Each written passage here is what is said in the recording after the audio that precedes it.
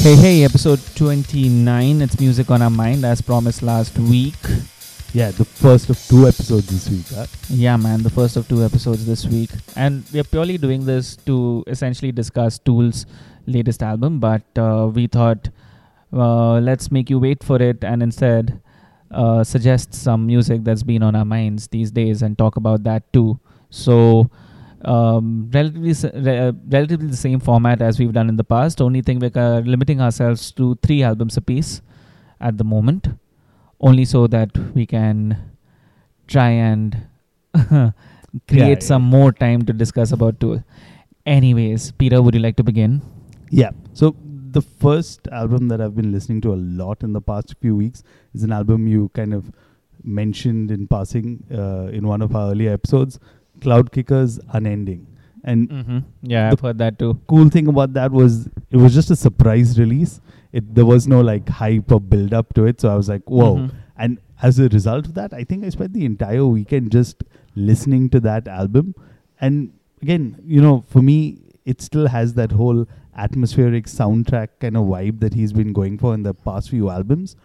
But, fans of the EPs that he released will be glad to hear some elements from it. And I'm going to butcher the name of their second track, but Zawik, that's the track where you kind of realize that, okay, he's kind of getting back some of those elements from there. Yeah, I mean, the less I think the only really truly experimental thing which he did was Womb, right? Yeah, that was Womb was the one which was very left field. Droney, correct, very left field. Yeah, this one definitely had that Cloud Kicker vibe from the earlier stuff. And I was really happy to see it because at some points when he was releasing all the ambient stuff, you're like, okay, like is he completely forgetting or he's going away from that direction? But yeah, listening to this album was really cool. I picked it up on Bandcamp, and he's also released like the vinyl masters. So all you audiophiles listening in, that'll be something cool for y'all. Yeah. And I think he's doing vinyl and he's doing a bunch of stuff. So really excited. Even he's on Apple Music and streaming now. Yeah. Oh yeah, finally he's on streaming. So I was like, even though I bought it on Bandcamp because I just love supporting an artist like this. But yeah, man, really, really good album. Solid listen. I really feel bad for all the other artists who released music that weekend because everyone. Really? Oh yeah, it was a week before the Tool release. Yeah. So very, very strategically also a week before the Tool release. Yeah. But something that I also came across through Intronaut social media recently was that he'll be involved on their new album. So correct. They've got a new drummer now. They're going to start recording, and you can expect that album in 2020. So I'm excited. I'm also excited. And especially when they explicitly put it out there that Ben's going to be involved in the album. I'm like, wow, this is going to be good. Nice. Friends for life. It at least seems that way. Yeah. All right. So from your Cloud Kicker, I'll move on to a band called Grima. Grima is an atmospheric black metal band, and Will of the Primordial. That's their album. It's their third full length. Well, take just one listen to the album to gauge where they're from. That's because of the use of accordion in black metal. Yes, accordion. Accordion is a quintessential, which country? Russian.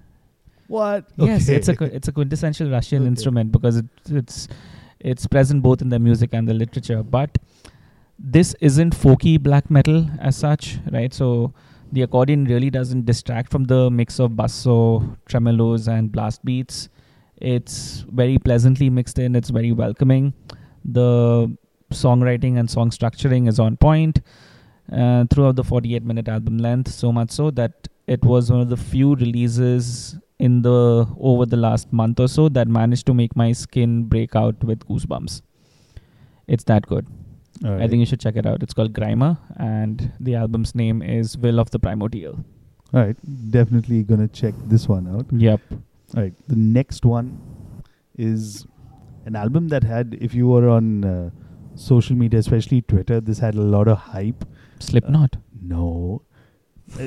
Again, if you were on metal Twitter, so this is an album called Curse These Metal Hands. It's a collaboration album between, and I'm again going to butcher the name, but it's Pinge and Conjurer. Yep. Again, for those of you who heard the album, can kind of just skip forward because you'll know what I'm going to say. The most obvious thing is this was supposed to be the album that Baroness should have released. I completely agree with you. Thank you for putting me in touch with this band and sharing the promo when it eventually did come out. Yes, it is a fabulous release. I don't know why I didn't include it in this top 3. Well, maybe it's because we've been listening to it for so much time now. I think the first couple of tracks came out when we did our last Music on Our Mind. So which is why it's just taken a back seat, but excellent, very strong album. Definitely get the Baroness thing that you're thing is, if you look at it, like Pinch is a post-rock band, Conjurer is more like on the extreme side, and then you have both of these guys coming together, and I believe they're performing this live, so I'm really envious of those who are going to catch this live. Again, very uplifting release. When I was thinking about it, and I just suddenly saw like a thread through all the music I've been listening to, very kind of like positive in a way. It gives you, while most of metal kind of leaves you like feeling bleak or dark, this was like left me very positive, uplifting. Yeah, it is a summer album, and it's a completely summer album. Again, 4 tracks, 32 minutes. There's only one track which is 2 minutes. The other ones are really long. It doesn't feel like a tedious listen at all. I mean, you just want to hit play when you reach the end of the track. So, yeah. I'm really glad you're excited by that. And since you have a band that's comprised of 2 bands, I will throw in my next album, which is Synthiosis. It's by Waste of Space Orchestra, which is a collaborative project between Oranzi Padzazu and Dark Buddha Rising. Now, this project was originally a one-off live commission for Roadburn Festival in 2018, but these guys stuck at it and released Synthiosis in around, I think, April or May this year. I've only discovered it a little while back, which is why I'm talking about it now. It's a really long album. It clocks in at around an hour and 4 minutes for its 9 songs. It's tough for me to categorize the sound as such because it's an amalgamation of, I don't know, I would dub it psychedelic black metal.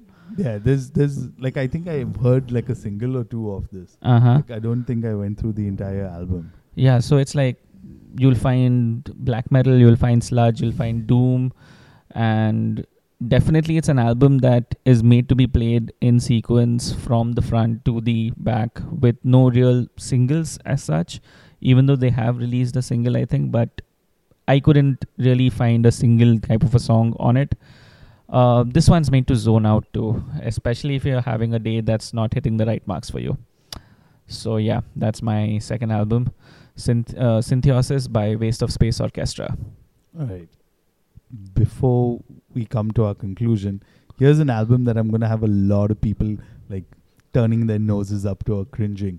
Okay. But just for like nostalgia's thing. Slipknot. No. I don't think I could listen to that album at all more than once. But Killswitch Engage. And this is one of those albums that I had to like, because Cloud Kicker dropped, I had to like not listen to this, and then I think it was midweek after that I kind of went in. So yeah, Killswitch Engage are back with their new album Atonement.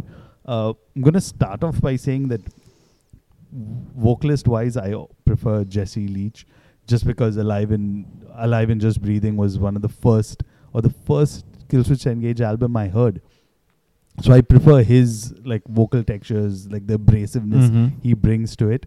But of course this is not the Killswitch Engage of that time. It's still got like the melodic elements and stuff like that. Aren't they friendly with Howard Jones? Yeah, so Howard Jones. So that's doesn't he also perform on some part of the album or something? So that's the thing. So for me, this album, even though they've been back with Jesse, I think this is their 3rd or 4th album. For me, this is their album where they sound like rejuvenated. They sound like they're back. The highlights of the track is, like you mentioned, track 2 itself, the Signal Fire, where they have Howard Jones in there. And of course, you get Howard doing the clean parts and stuff like that. So it's really cool. And the video itself, because I just saw it a few days back, it's like this whole, band jamming in a basement kind of thing. And you just have Howard kind of just walking in just like it's a normal thing. And if you think about like Farhan Akhtar and Rock On when they reunite. I'm not gonna comment on that. But they still kind of maintain their sound that you're known for. Track 4, The Crownless King, features Chuck Billy. So obviously this is like a thrashier track in there. All the tracks are kind of like anthemic in there. They've of course got their singles, I'm Broken Too, and stuff like that. So yeah, a lot of the stuff that they talk about is just lyrically is the struggles that Jesse goes through. Like he's talking about mental health and stuff like that. And one of the tracks that really, lyrically is in your face is a track called Take Control. Okay. Where Jesse's like literally like stay bare and telling you like gotta take control and there's gonna be stuff that's gonna be bad. So yeah, man. I mean, I'm just thinking about it in light of our recent conversations about just positive metal. Here's a band while there's a lot going on in the world that we currently live in. This song kind of speaks out to people, and of course it's the right time in there. So if you're listening to that track, it reaches straight out to you. So yeah, man, really excited to see Killswitch engage back again. Will it help a non-fan, me in this context, finally get what Killswitch Engage are all about? Because I've heard the end of Heartache. My favorite, like, Killswitch Engage for me, at the moment, unfortunately, begins and ends with 2 singles. Yeah. One which is their fantastic fucking cover of Holy Diver, which I thought is one of the best covers ever to be released. And the other one is their song called This Fire Burns, which was the entrance theme for CM Punk in WWE. Oh, this is a great way. And both of them feature Howard Jones. Even for someone like me who's heard their stuff with Jesse Leach prior, their earlier releases, this was great to see him because this time he kind of focuses on both aspects, the clean and harsh vocals. And again, a lot of people bring them down and say, oh yeah, they're mediocre in terms of their this and that. But while I was listening to their leads, it's a lot just like if you are a melodic death metal fan, so like, the early In Flames and Soilwork and stuff like that, they've kind of incorporated that in there. And of course, most of the metalcore bands, or at that time when they were called New Wave of American Heavy American Heavy Metal, kind of take inspiration from that. So it's a mix of the hardcore with, of course, melodic death metal in there. I enjoyed the listen. I think you should give it a try. Don't go for the singles to start off with. Go for like some of the heavier stuff because I'll definitely, if I ever check them out, it'll be the whole album. Yeah. But for me, the Howard era, when I look in retrospect, was more like pop metal. So of course, like purists would have been kind of put away or been like, okay, what's this guy up to and stuff like that. She has a fantastic voice. Oh yeah, no doubt about it. I mean, like and it's a voice fit for metal. Yeah, but there's a reason more why old school metal. There's a reason why they brought in Howard back again to do a track, right? Because of course that voice has become, whether you like it or not, synonymous with Killswitch Engage. So yeah, definitely give the album a spin. I'm pretty sure for non-Killswitch Engage fans also, it'll be a good listen. Okay, cool. I'll try and check that one out. All right, my last pick for this episode is Infinity Shred's Forever a Fast Life. I'll describe this as post-rock. I mean, it's leaning into post-metal, if that's a term. I don't know if that is a term, post-metal. But Forever a Fast Life is the third full length from this New York-based trio, which is called Infinity Shred. It's all instrumental. The album clocks in at a long 53 minutes through 10 songs. Now, here's the thing that sets it apart from most other instrumental albums. Now, I don't know if you'll agree with me or not, but I find that the average instrumental album, it tends to start off with a bang, and then kind of like after the third song, it settles into this sound that over a time you forget to pay attention to. It'll like absolutely lose your attention while listening to the remainder of the album. Depends. Like it goes into the background, right? Like nothing like really screaming at you. I mean, the average instrumental album, which is what makes this one worthy to talk about, because that doesn't happen here. It's a great album, and let me rephrase that actually. It's not as much as an album as it is a soundtrack of sorts.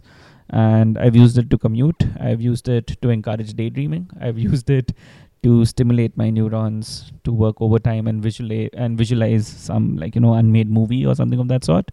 But if you like instrumental metal, or if you enjoy, and again, a weird mix of synth wave, post rock, post metal, shoegaze, etc., that kind of feeling, this is something definitely to look out for. It's called Forever a Fast Life, and it's by Infinity Shred. Wow. So 6 albums already down. Yeah. Of course. Now let's talk about the big album of, I'm guessing, the entire year at the moment. I would call it like probably last 5 years. No, I don't think it's like that big, because at the moment, we are in the prime rising phase of the hype cycle of sorts. So it may seem like that, but it's definitely not that, at least in my view. We are talking about Fear Inoculum. It is the latest release by Tool. And if unless you've been living under a rock, you would know that Tool have a new album out. It's their first one ever in 13 years.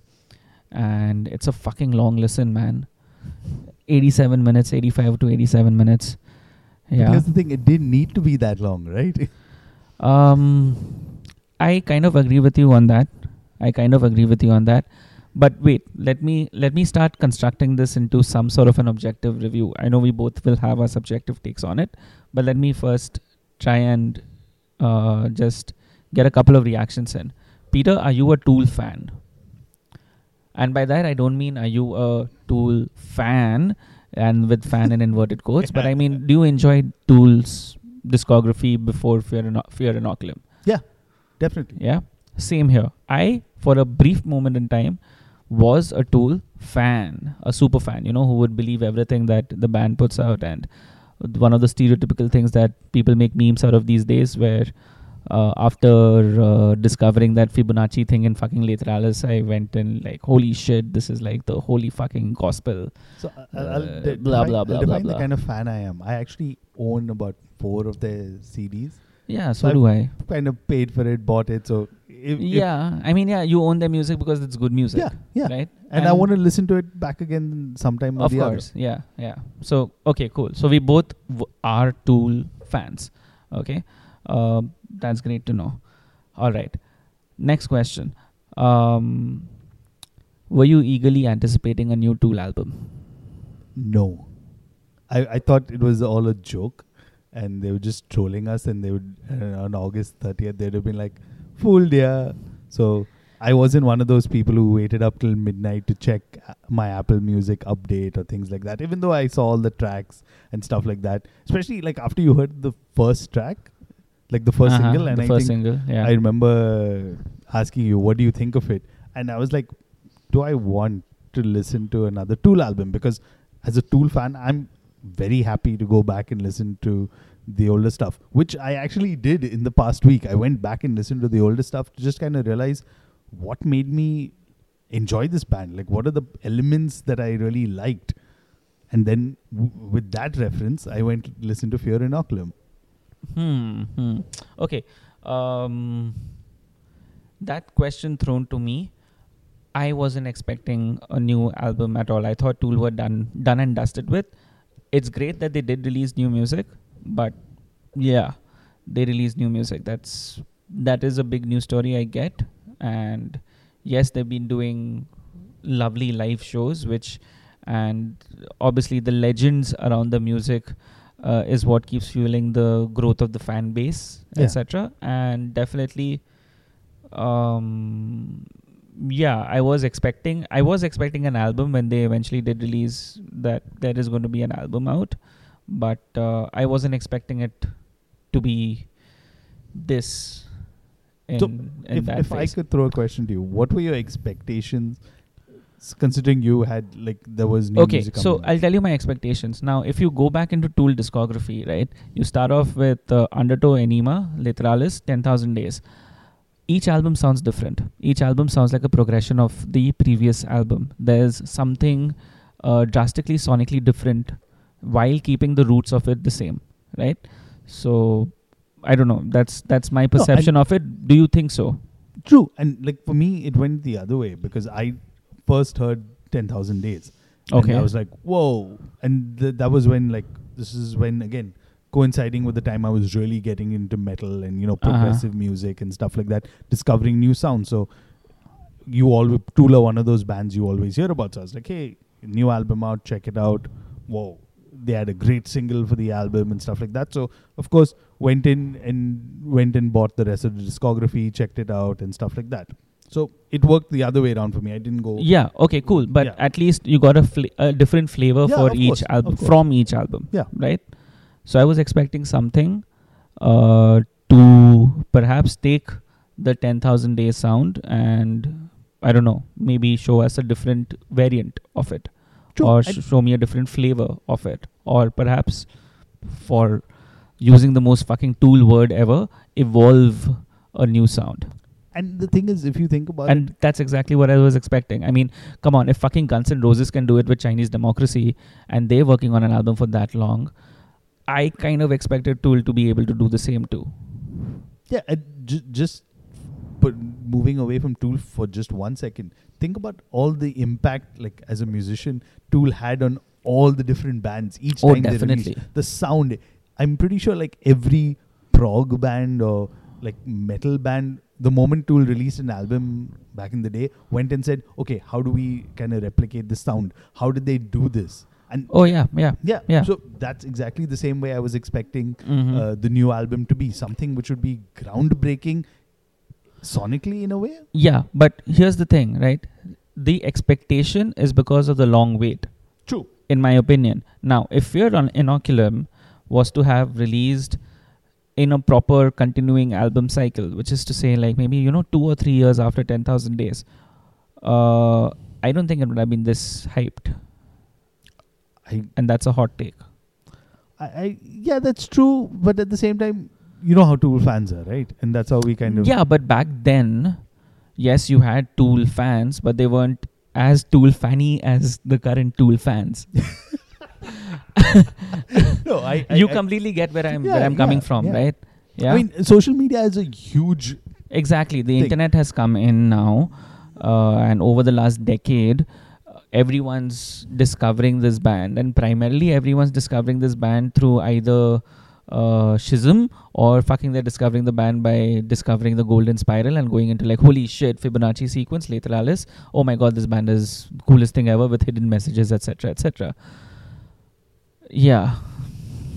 Okay. Let's get down. Let's actually get down to it. Okay. So here's what I did to try and actually construct some sort of a review or an opinion on Fear Inoculum.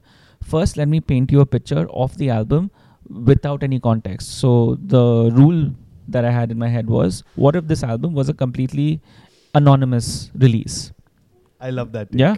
It was a completely anonymous release. Nothing absolutely to define it being a Tool album. Okay? So if you think about it that way, production, top fucking notch. I'll give it. The production is beautiful. It is a really good sounding album. I loved the mastering. I loved the mixing. I love how each instrument stands out. I love how everything is a hero while still gelling together.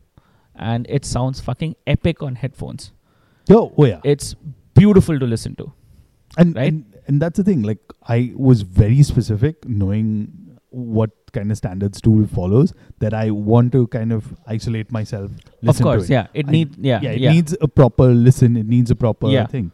Again, don't bring context into this. At the moment, I'm still thinking of this as an anonymous release. So yes, production, full fucking 12 on 10 marks. Yeah, beautiful production. Next, let's talk about musicianship. Okay, musicianship on the album, I could clearly tell that these are people who definitely know how to play their instruments and are going to keep on trying to improve at what they're trying to do. And that especially is true of the drummer. He's doing some outstanding, mind-blowing stuff, which I didn't perceive. It's almost wow. It is groundbreaking in that sense of manner. But that's the drumming. The bass is excellent. It's strong throughout. It does a lovely job of just coming slightly into the background and locking in with the drums, which is a challenge over here, right? Because over those drum beats and over those polyrhythms, it's tough to play any sort of hooks or any sort of a progression. It's tough to figure that out. It took me a while to wrap my head around the drumming. Right, which then brings me into the guitars. Again, the guitars and the entire ambient soundscape that goes along with it. Again, all of it tells me that this is something that's been extremely planned out. It's been something that, it's not a product of people going into a jam room, jamming a couple of times, and that's it. It looks like a long period of work, right? And that, even if you give this, even if you put it back into context and say this is a Tool album, but if you give this to somebody who's never heard of Tool before, they'll have this similar viewpoints too. So musicianship, good musicianship. Songwriting and song structuring, that is something that I didn't really enjoy a lot. All of the songs are extremely long, which is not bad. I love long songs. You could tell because all my music on my mind picks are well over 40 minutes long, right? So I enjoy long albums. Over here, however, it seems to be the case that it's long for the sake of being long.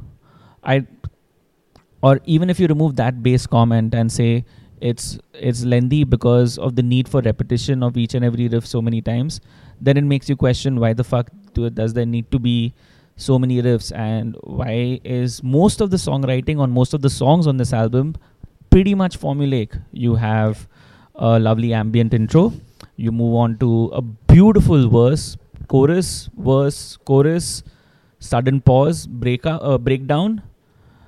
Breakdown moves back into the intro part or moves out of the entire song.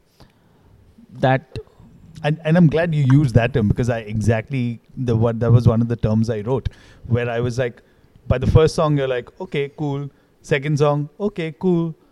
By the fourth or fifth, by the time you get into the longer songs, you're just like, all right. I mean, you're already getting into the longer songs right from the beginning. No, but I'm saying other than the interlude parts, right? Yeah, but I'm saying after the first couple of tracks, then it just kind of sets a template. And exactly, yeah, it seems like templated songwriting, which is what bugs me. For me, and I'm going to add this later, but I'm going to just make a allude to my point later. Except one track from all the tracks stood out for me. Which one? The 9th one. Which is the 9th one? Seven Tempest. Tempest, yeah. Tempest with a 7. 7. Instead of a T. Okay, but going back to what you were saying, like, forget who the band is. By the time I've invested so much time listening to these tracks, right, it becomes a little annoying. That's how I felt. It's not annoying for me. I'm just I'm trying to think of why was this approach chosen for almost each and every song on this album.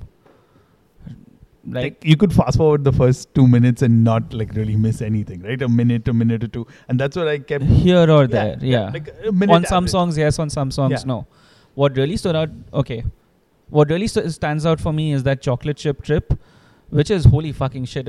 It's just crazy, man. It's absolutely bonkers crazy. It's beautiful.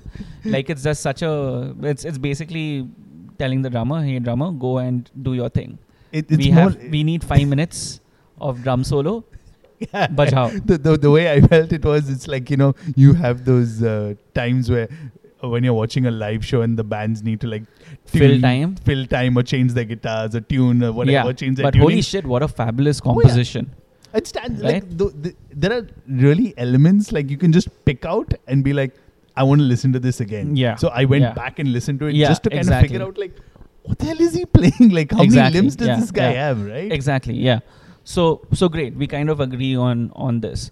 Now, the next aspect, lyrics. It's introspective lyrics. It makes you ponder about life. It makes you ponder about yourself. It makes you ponder about the world. Decent lyrics.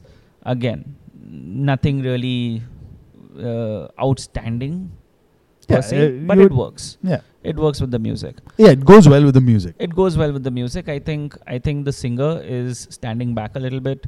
allowing the music to drive the entire thing forward and to be the star on the album. So the way I would say, I don't think the vocal is the star of the album. To use the cliche term, like the vocal is just one of the instruments, right? Yeah, correct. Yeah, that's how I feel about it. Cool. Yeah, same here. All right, fabulous.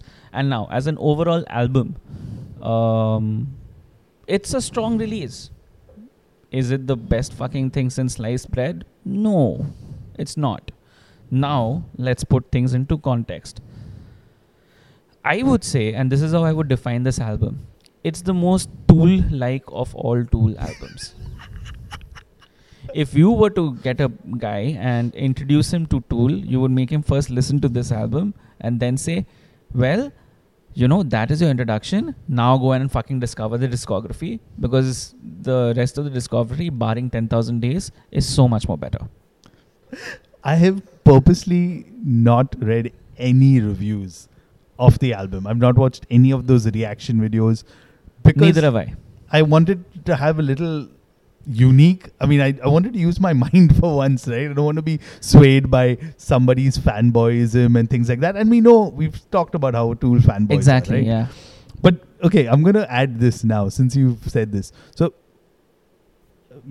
again, audiophiles, forgive me, but because I was at work yesterday, I was listening to the album on YouTube. Still sounds great on YouTube. It still sounds... Yeah, that's fucking brilliant production. Yeah. It sounds good no matter what medium you're listening to. So, when I was listening to the track, and again, I'm going to butcher this name, which is Litanie contre la Peru.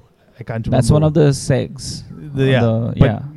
For me, if I have to kind of encompass everything I have to say, this is the thing. The first comment on YouTube is, and I quote, "This is literally the auto-tuned and vocoded whining of the fan base for the past decade." I mean, some people just get it. And, as much as I hate reading YouTube comments, when I read that, I was just like, I don't think I can put it better, man. The way I looked at it, right? And my approach was pros and cons. I was like, okay, let's do this. And for me, again, with the kind of expectations I had going into the album, I was like, okay, let's listen to it. I heard the single, then I said, fuck, should I have heard the single? Now, is it going to be like all 10-minute songs and stuff like that? Wait, let me ask you this. When we first heard Fear Inoculum, what was your first reaction? I was like, why have they taken riffs from all their older songs and just kind of Exactly my fucking point. It sounded so much like Tool. Yeah. Right? It sounded it sounded... Okay, now I'll get the flip side of this conversation. When Iron Maiden releases a new record, it sounds like fucking Iron Maiden. When Metallica releases a new record, now, hopefully, it'll sound like Metallica. When Slayer releases a new record, hopefully now it'll sound like Slayer. Or, I don't know, but Testament, Meshuggah, Dillinger Escape Plan, anybody. When they release a new album, you expect it to sound like them. True. Okay? And you expect it to have maybe some sparks to indicate where the band is going towards. I couldn't find that on this album. Where is the band trying to go?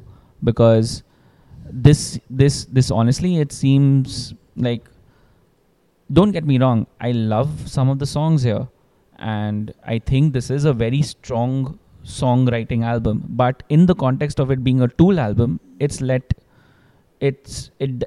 doesn't hit each and every check mark that I want, because I want to see Tool literally trying to do something which the rest of the which hasn't yet been done, and which everyone will kind of follow, right? Exactly, yeah. And on this album, the only person to actually really do that is Danny fucking Carey. There's nothing I can say about him that you've already not said, because man, as somebody who's not a drummer, I was just like, I can't fucking envision how he plays what he plays. I did that. It's tough. Yeah, I did that with Chocolate Chip Trip. I was like, what is going on? Yeah, Played it two or three times. So that's definitely a big highlight for both of us. Yeah. Right? For all of the things that Adam Jones has done on this album, it still seems like he's stuck on this weird Lateralis patch or sound effect, and on the same fucking note choices, right? Like, I mean, even the solos, they seem like old riffs or rehashed, unused riffs. The only song, and I'm coming back to what I said earlier, is track 9. Tempest with 7 as... 7 I don't Tempest. know why they use that.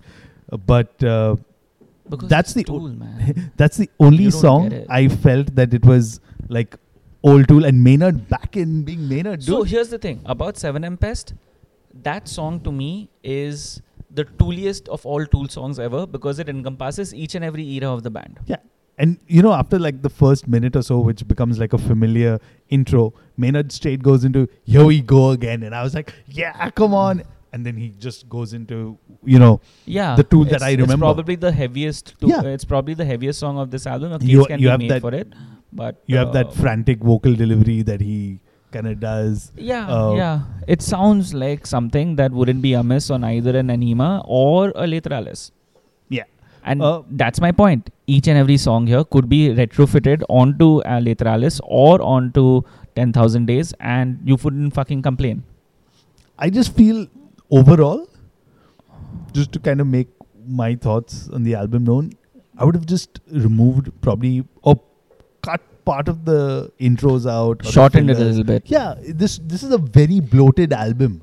And I'm It not saying seems this- indulgent. Yeah, and I don't know, like, for me, the way I think about it is, considering you had all these guys posting on social media, I can't remember their names now, like, oh yeah, I got the new Tool album. Did nobody tell them that, hey guys, what's going on? And considering they had 13 years to work on this, man. But, okay, so again, because we are talking about this in context now, so let's bring in the fact that it is released 13 years later. The world is fucking dying for a Tool album, right? It's something that will make...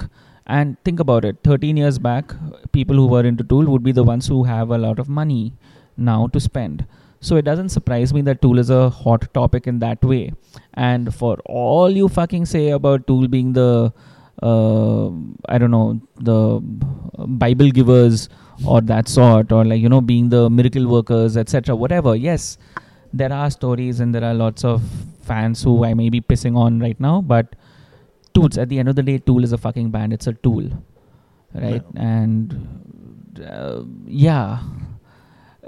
it seems more like a commodity, and it's been wrapped or marketed so well that it's great that everybody's listening to it, and the fact that they're finally on streaming and etc. and all their albums are out, etc. is fabulous. But yeah, was it worth the 13-year wait? No, it wasn't. And coming back, I still remember first time listening to Vicarious and being like, whoa, okay, this is like interesting. Vicarious didn't do as much for me as, like, you know, The Pot did or Rosetta Stone did. Yeah. And then I went and listened back. So while I was listening to the album, I went and listened to Vicarious, and I was like, holy fucking are shit, right? Are these guys listening to their own music? Exactly, right? That's what I felt. But okay, just my concluding part. And the way, considering how commodified music is, I would probably buy the MP3s of this just to keep them and listen to I at want some that point. CD. I definitely want that physical packaging, only to see how the fuck. Which they one? The managed to- 90 euro one? The 90 euro? It's 90 euros? Yeah. I want the one which has that video screen in it. Yeah, that's 90 euros. Because honestly, I love Adam Jones' video work, and I think that will be With the trippy as hell. rechargeable cable and stuff. Yeah. That'll be trippy as shit to do, man. Like, I would want to figure that technology out, like how they managed to compress all of that down into an album. Because I'll stick to just like listening to the MP3s. I'll probably buy it a year or so later when it's finally available everywhere and at maybe reduced prices too. Like, I'm not going to go out right now and pay like, I'm not going to do that. It's 90 euros, apparently. It's fucking too much. Yeah, and you know what? Considering Tool fans and all that we've said about them, I'm pretty sure that'll sell out fast. It's already sold out, right? You can't get a copy of it. Not surprised. Yeah, whatever. So it's a great package to own, man, and that artwork is fabulous. So would I go out and purchase it? Yes, of course I will. Am I glad that it's out on streaming? Yes, I am. But yeah, I think that kind of sums up what our collective thoughts on Fear and Inoculum were. We both agree that it's a strong release, but it's not worth the 13-year wait? I'll go probably, like, again, it's only been a week or so. Less than a week, actually. I've listened to it fucking gazillion times, I think. I'll probably In entirety, that too. Yeah, I'll And probably on go back and various listen to it a different few mediums, times. formats, etc. But am I going to be like somebody who's going to tell people like, yeah, this is the best album you have? No, it's not. It's definitely not. Let's be honest. I'm not even sure if it'll make my top 10 albums of the year. There's so much good music. Exactly. Yeah, there's so much good music that's out there. Yeah, I mean, think about it. The other 3 albums that you put out, all the ones that you picked. Yeah. Yeah. And you could spend like, at least my 3 picks, I think you can spend the entire time listening to that. You'll spend listening to a Tool album. And that's saying a lot. Okay, cool. Wow. All right. Just to leave the fans off on a happy note, favorite song of the album? I'm going to call it Tempest. Sorry, man. 7M Pest. 7M Pest. For me, it's Pneuma, only because I love that plodding riff.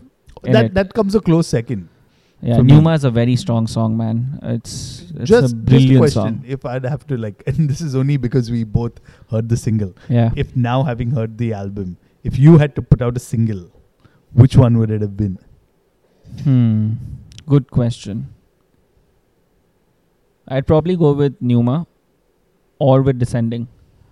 I wouldn't have gone with 7M Pest at all because it's fucking 15 minutes long. So that doesn't make sense. But then again, fucking Fear Inoculum is like topping charts everywhere and it's a 10-minute long song. But it's not the strongest song on the album by a long shot. Here's me taking a complete different view on it. You would have gone with Chocolate Chip Trip. You know why?